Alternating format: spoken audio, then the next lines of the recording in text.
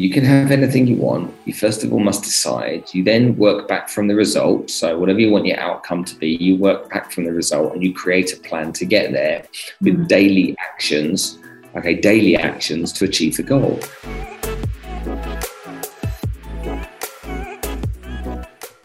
Thank you for everyone for joining us in yet again another episode here at the Garden of Life Dubai podcast.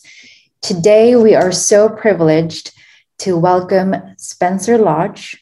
He is voted as one of the top 100 most influential people in Dubai and is dubbed as a serial entrepreneur. We get to know him deeper and listen to his stories on how he came about and also starts to influence all the next generation sales and storytellers of today. Spencer, thank you so much for joining us here today. Thank you so much. It's a privilege. I'm very grateful. So to get going, this is quite a reference to you being called the serial entrepreneur. What does it take to be called a serial entrepreneur? A serial entrepreneur is not a title I think that anybody gives themselves. I think it's what somebody else gives them or others give them. I would regard myself as a working class kid that became good at sales and then built businesses with sales at the core of them. And that one business became two, became three, became six. And so once you've got more than one business as an entrepreneur and you're doing it on a regular basis, I think that people call you a serial entrepreneur because of that. And you have started this organically, I suppose, not thinking about this as the path that you want to undergo and to do it professionally. What is Spencer Lodge doing prior to being a serial entrepreneur, so to speak? Being an employee. Being an employee, yes. That's the succession, right? You kind of you work for a company or a number of companies. You learn. You then decide to go on your own and start your own business. And then once you do that, then you become, I suppose, a small business owner. If you make a success of that business, you become an entrepreneur. And if you do it repeatedly, then a serial entrepreneur becomes. So, yeah, I was just an employee in simple terms. Yeah, right. So the motive there is it evolved from, being an employee, and then you kind of gathered the learnings throughout these process and the motivation to decoupling yourself from there and doing it on your own. What is it? What triggered that in you to be where you are right now, to tackle rather the path that you have? Well, in my case, my personal story is that I got fired. And being fired from an organization that I'd been one of the directors and shareholders of and had built for 16 years, the CEO decided that he didn't want me anymore and he fired me, and I was left in a position where I could go and get another corporate job or go and work in another company and help build somebody else's business or build my own. And that's really how it started. Mm-hmm. And that's being 16 years with something and treating it as your life as it is. That is, if I may say so, quite a blow. But sometimes when things like this happen, you kind of have a choice, as you said, whether or not to go through the motions again or pick it up from. Yeah, I think you find a lot of people that have faced adversity in their life, no matter what it is, find from that adversity, strength to never put themselves into that position again. And I've interviewed countless people on my podcast that have been through horrific experiences in their life, and what I've learned is that it's that pain that causes them to go to a place where they say no more, never again. And take a simple example.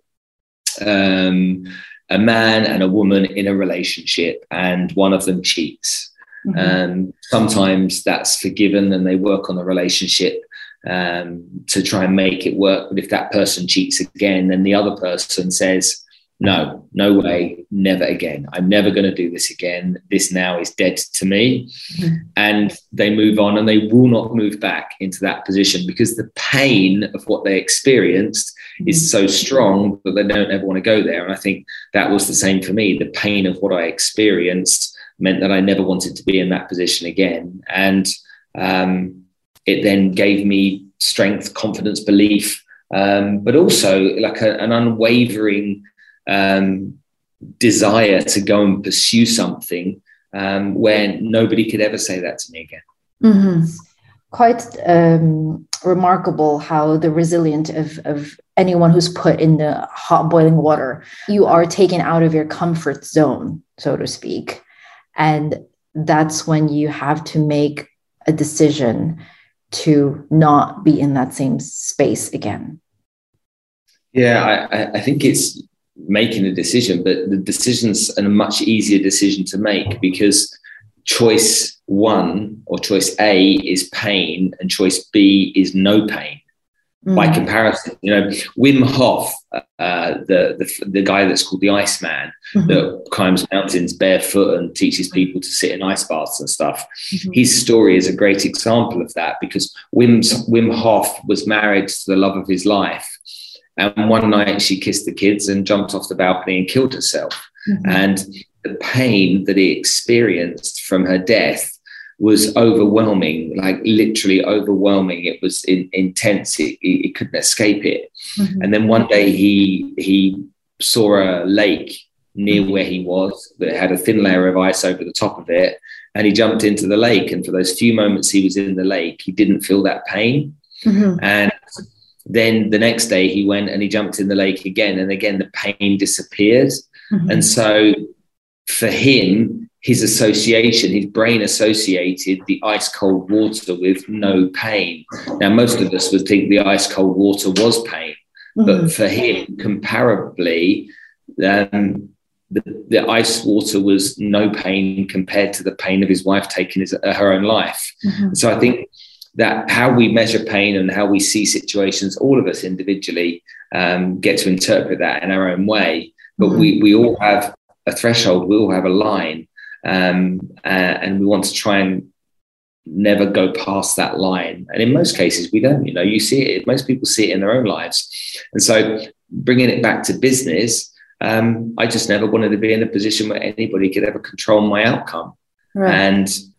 And so the threat or the fear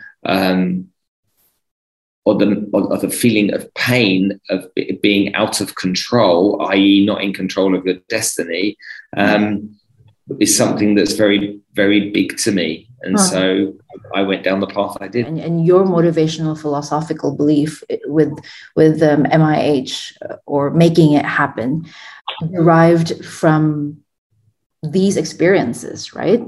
How do you think, what is the role of luck into this whole making it happen? Or is there any role? No, there's no such thing as luck. Making it happen or Make It Happen, which is one of my sales training university, and my book's called Making It Happen, is because you can make anything you want happen. You can't visualize what you want to happen. You can't manifest what you want to happen, but you can take the required amount of action to make anything happen that you want in your life. And the only barrier to that is you. It's literally you. You are the only barrier to whatever you want to achieve in life. And a lot of people say, oh, it's not quite as simple as that. It's not as easy as that. But yeah, yes, it is. And there are millions, if not hundreds of millions of examples around the world of people that made that decision and decided they were going to make their life happen the way they wanted to and took the required action to get there.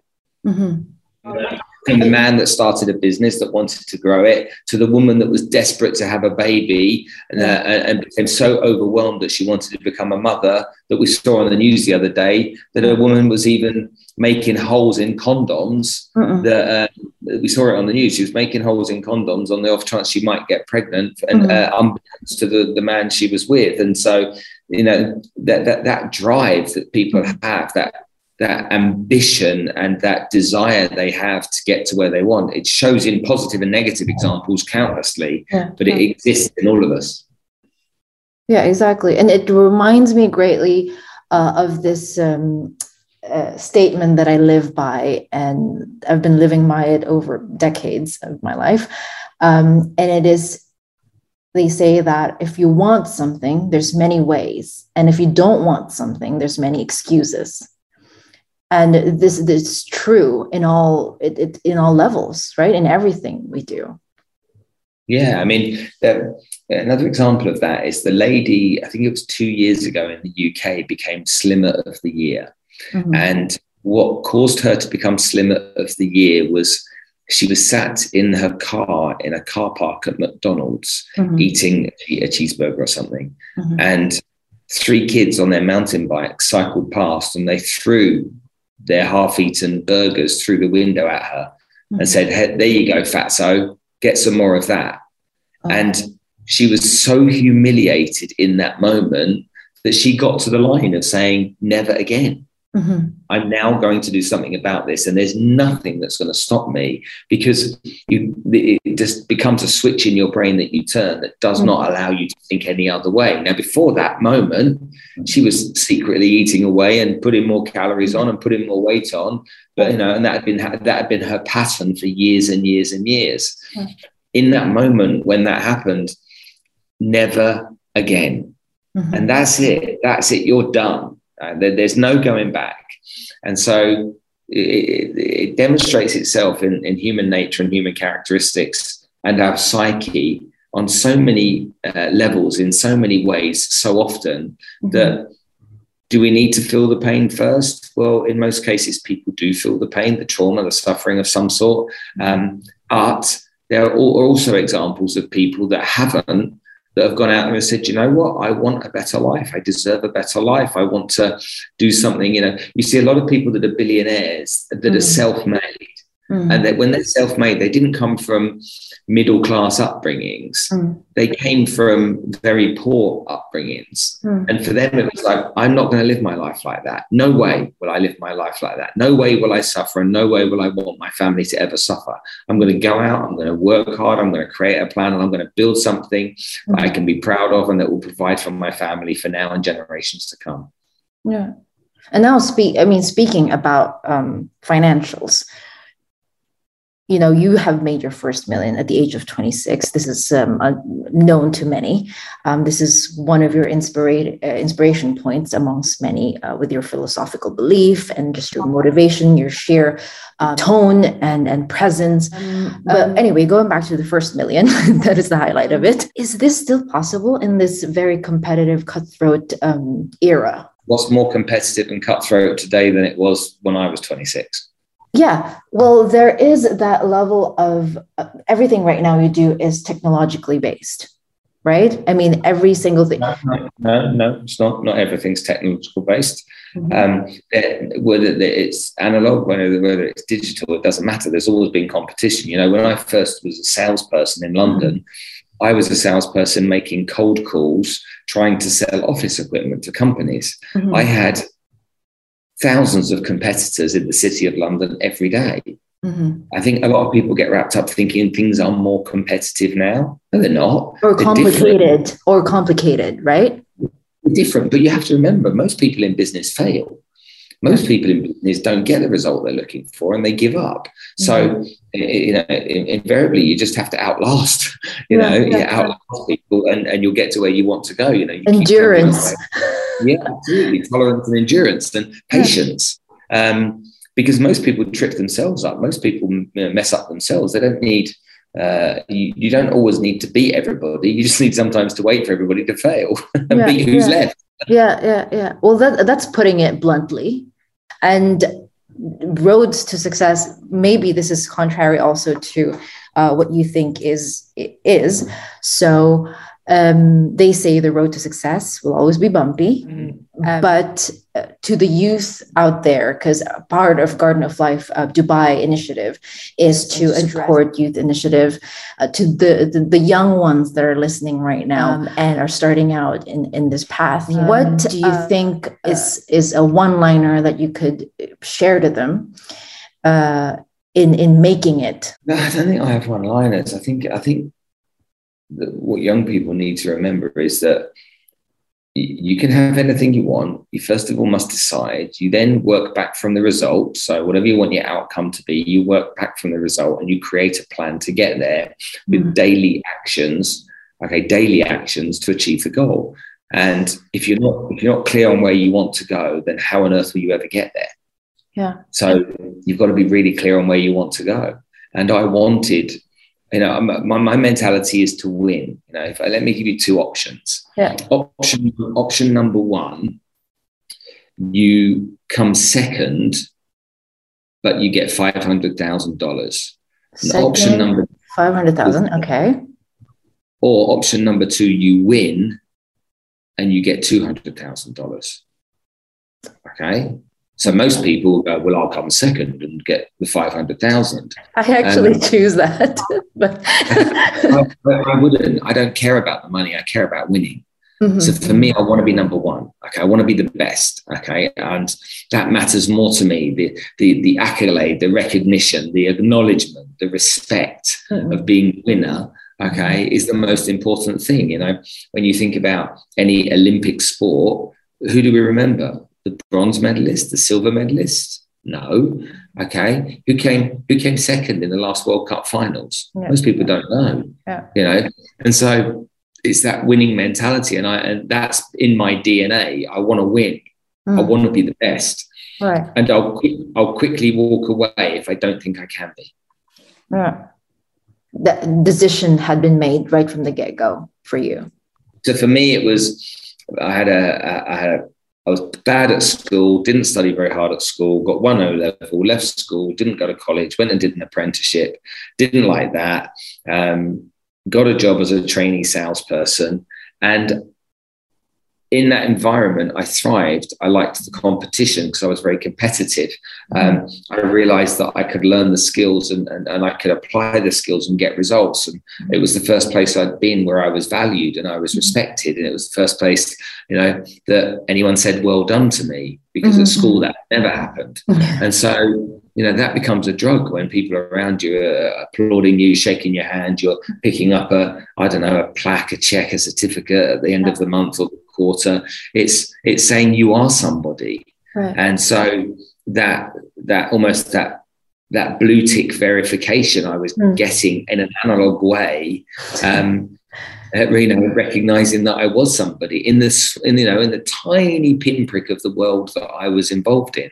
Yeah. And so that became my drug. My drug became winning. And it was never and still isn't ever about money. Yeah. I'm not interested. Money is such a byproduct, and so many people focus on the money. Yeah. A good example, the first time in the financial services industry, I was the top of the tree in the whole industry, was 1999. And it was a close fought competition.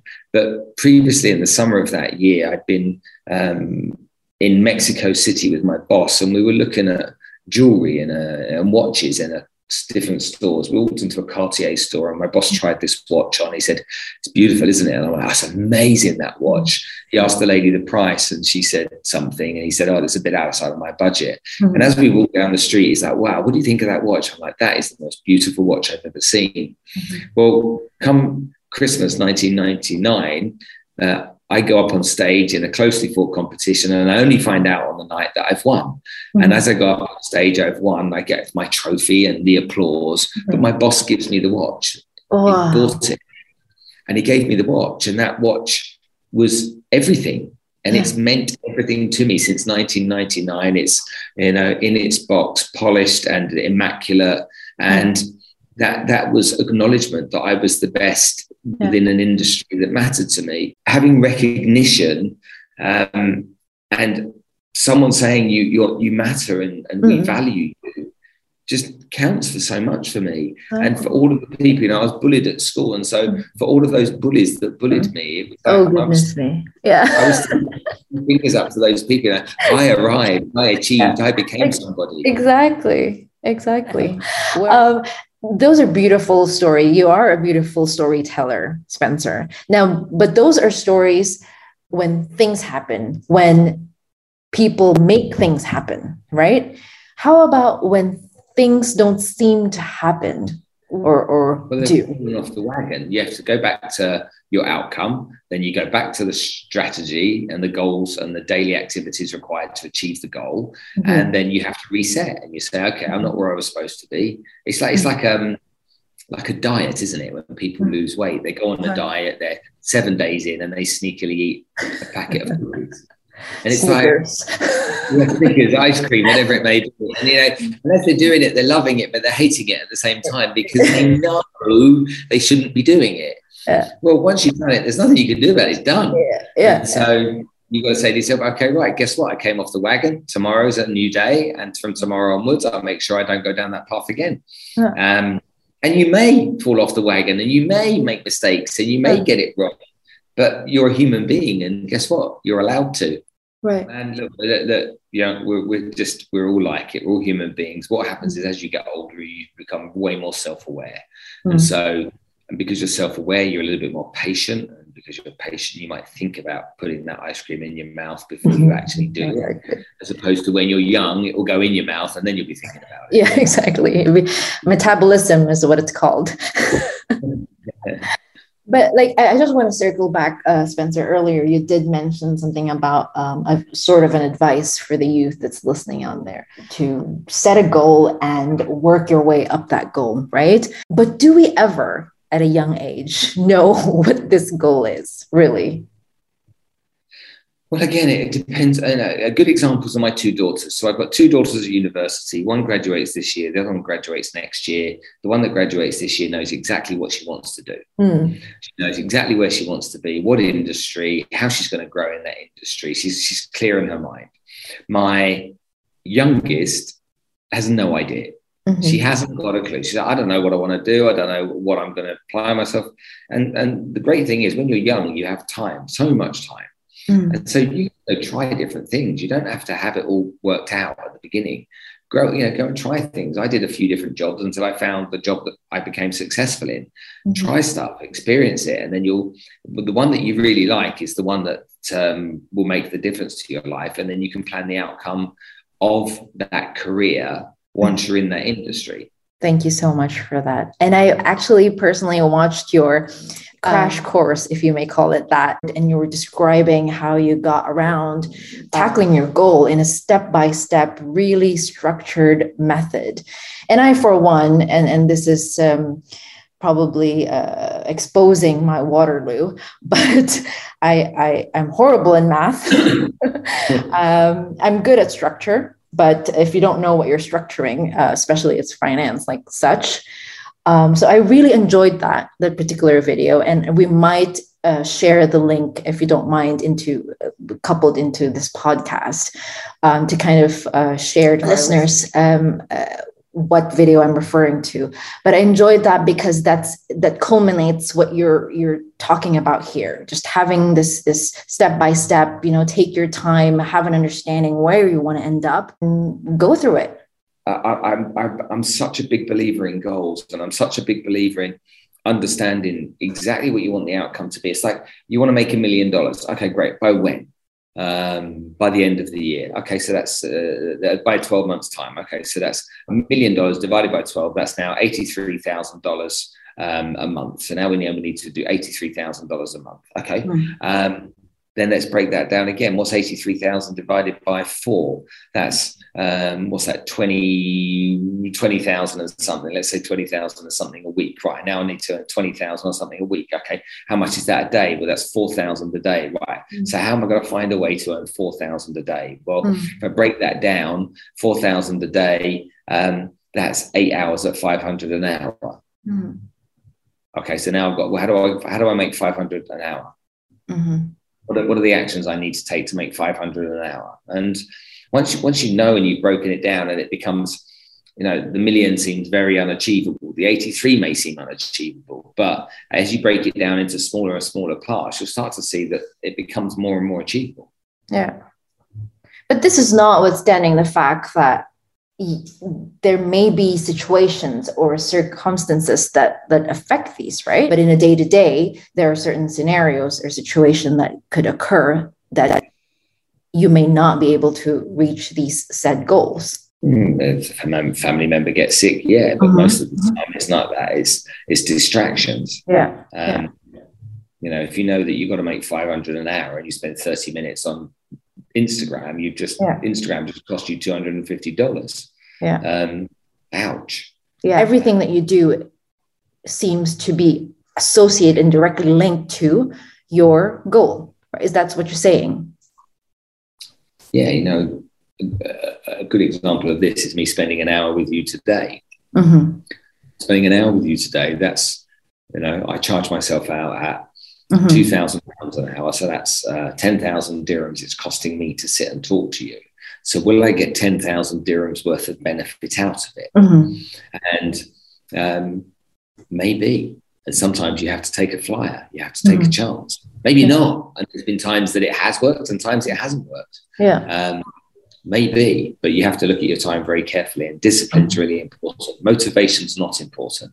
Motivation is, you know, is required daily. It's like a bath, you know, you need it every day.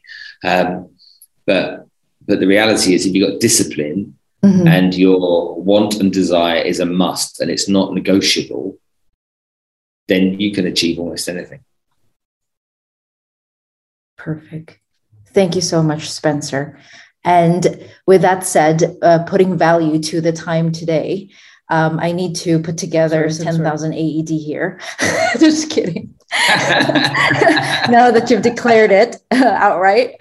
No, just kidding. Oh, to close, Spencer. Thank you so much. There's a lightning pitch challenge here that I want to impose on you, if you don't mind. Yeah, exactly. So we at Garden of Life at Dubai, we do have three main products that supports the initiative. NFTs and cryptocurrency, and also the corporate columns. No, so just taking whatever it is that you know of cryptocurrency, how you would pitch cryptocurrency. How you'd pitch cryptocurrency? Well, the greatest thing about pitching cryptocurrency is what you're not is pitching cryptocurrency. You're actually pitching against fiat money. So you're pitching against all of the reasons why real money doesn't work. And so real money doesn't work because of inflation. Real money doesn't work because the law states that any government can, if they want, print any amount of money that they want and add it to the monetary supply. So that immediately, with inflation, devalues your money. So you have, I don't know, you have $100 in the bank with 7% inflation. That means you've got $93 in the bank in 12 months' time, just by leaving it in the bank. So that's one option in your life. Doesn't sound much good. It's a guaranteed way to lose money in my mind. So then that could be even worse if governments decide to print even more money, devalue that currency more, and you're at the behest of somebody else. So the value of your money is at the behest of somebody else. What's the alternative? Well, you can buy gold and you can hold gold, but the fact is gold's valued in dollars. And then you have cryptocurrency, which is a completely digital, or decentralized structure. And that structure doesn't, you know, there's only so many Bitcoins that are going to be made. Well, there's only a certain number. There's only so many that are going to be mined. And once they're mined, it's done. And so the value of that, because there's no more supply, will only go up and up and up. And so that's why cryptocurrencies should be essential for everybody on the planet. And a lot of people get involved in the crypto markets because they want to make fast money, they want to make fast bucks. But the reality is most people that have invested in the crypto markets don't even understand what they're investing in. But they do understand that they don't want their money left in cash because it's going to go down in value. I am a believer, Spencer, of your abilities. And that is everybody. That is Spencer Lodge for you, making it happen. Thank you so much for joining us here at the Garden of Life Dubai, Spencer. Do you mind sharing some connection where they can go to? You go to spencer.lodge on Instagram. That's SPENCER.lodge, LODGE. You'll find me on Instagram. If you go to see me on LinkedIn, you'll see me at Spencer Lodge. If you go to YouTube, you'll see Spencer Lodge Making It Happen, and you'll see that my YouTube channel. And TikTok, I'm Spencer.Lodge as well. So be careful of the scammers, because there's loads of people that do fake accounts around my name. So I'm only Spencer.Lodge. Yes. The price of being famous, no? Go follow me. Yeah. Go follow me. Come say hi. Introduce yourself. Let me know. I don't bite. I'm a human being. And if there's anything I can do to help you, I will. Thank you so much for that. No problem. Thank you for our listeners, and we'll catch you again on the next episode of the Garden of Life Dubai podcast. The future is gold.